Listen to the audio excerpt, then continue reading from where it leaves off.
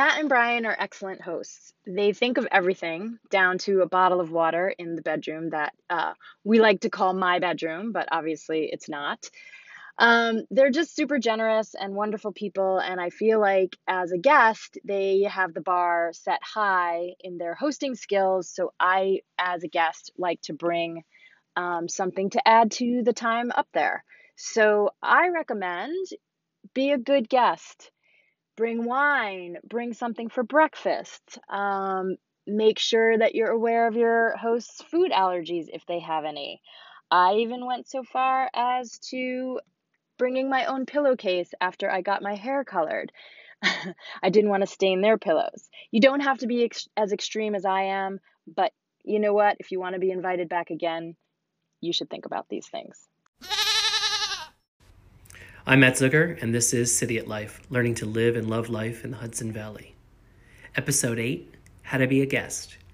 That opening clip was our friend Liz, who visits us at least once a season. She knows what we know. Being a guest is serious business.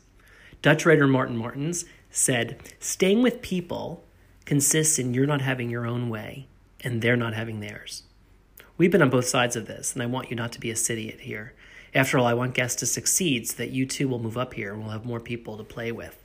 So let's summarize the advice in 2 parts: what to bring and how to behave. How to be a cityite for a weekend. What to bring. My mom showed up last weekend with quite a big suitcase. It's October though, and she was prepared for a mix of cold and sunny, possibly rainy weather with different layers and shoes. Sure, we'd go out to dinner, but upstate is about comfort and, well, mud. We were going to the Sheep and Wool Festival at the fairgrounds, and for a hike at Claremont. She was ready with shoes, sneakers, and boots. What I don't think anyone needs, though, is a pair of heels. It's all Patagonia, casual wear, and flip-flops starting in June.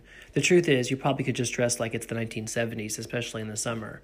I see halter tops all around town.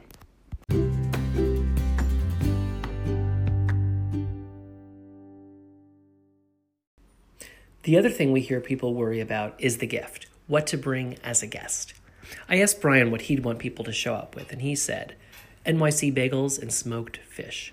He has a point. The closest bagels are frozen or from Canada, and neither can absorb a schmear. My mom also hit on something which is good advice. She brought up fancy snacks which we can serve. After all, if we have you as a guest, we probably have others. We also might have people over when you're here, so we might need to always have a pantry of things we can put out when people come over. That said, you can't go wrong with champagne, wine, or liquor. Emergency supplies. Kitschy or goofy can also be good. Unlike the city where I have no room for something I can't stand, here, even if I absolutely hate what you brought, I can deal with it, tossing it into some closet or that crawl space above our bookshelves that I haven't been in since the home inspection. I'll bring it back out for your next visit. Liz brings her own bug spray, but any host should have that for you.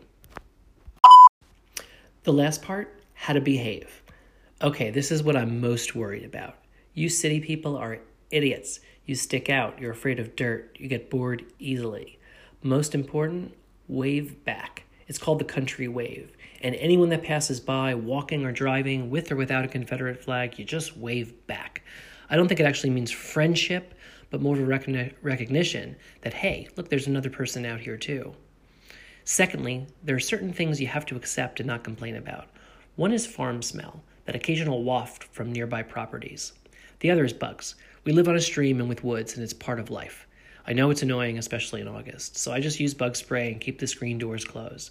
I'll confess I get a Lyme test every year just in case. So far, so good. Liz also hit on something in her advice. Take on chores. I grudgingly think she's right. It's not bad to take Nora for a walk, bring in firewood, or help set the table. Our friend Stephanie insists on doing dishes, but I always thought it was a fetish of hers. Of course, if you really want to help, you'll change that light on the front porch I can't seem to do myself, or that water filter in the basement. I need a plier or a wrench, but neither in my toolkit are labeled, so I don't know which is which. God, I miss having a super. The last piece of advice is that as a guest, it's good to take a break from us and us from you. Whether it's a nap or a 30-minute walk, we don't have to spend every minute together. Especially on longer visits, you probably don't want it either. The famous Ben Franklin quote says that, like fish, guests after 3 days start to stink. I don't agree. I love a great guest. But here in the Hudson Valley, it's mostly cows, vegetables, chicken, pigs, goats, and sheep. We have to fly in our fish and train in our guests. Thanks for listening. I'm Matt Zucker, and this is City at Life. Come visit. City at Life is produced on Anchor and distributed on Anchor, Apple, Spotify, Stitcher, Google, and another half dozen podcasting platforms. Please rate us and review in the Apple Store. If you're using Anchor, you're lucky, and you can send me a voicemail. And everyone can visit cityat.com and follow me on Twitter, @Matt Zucker.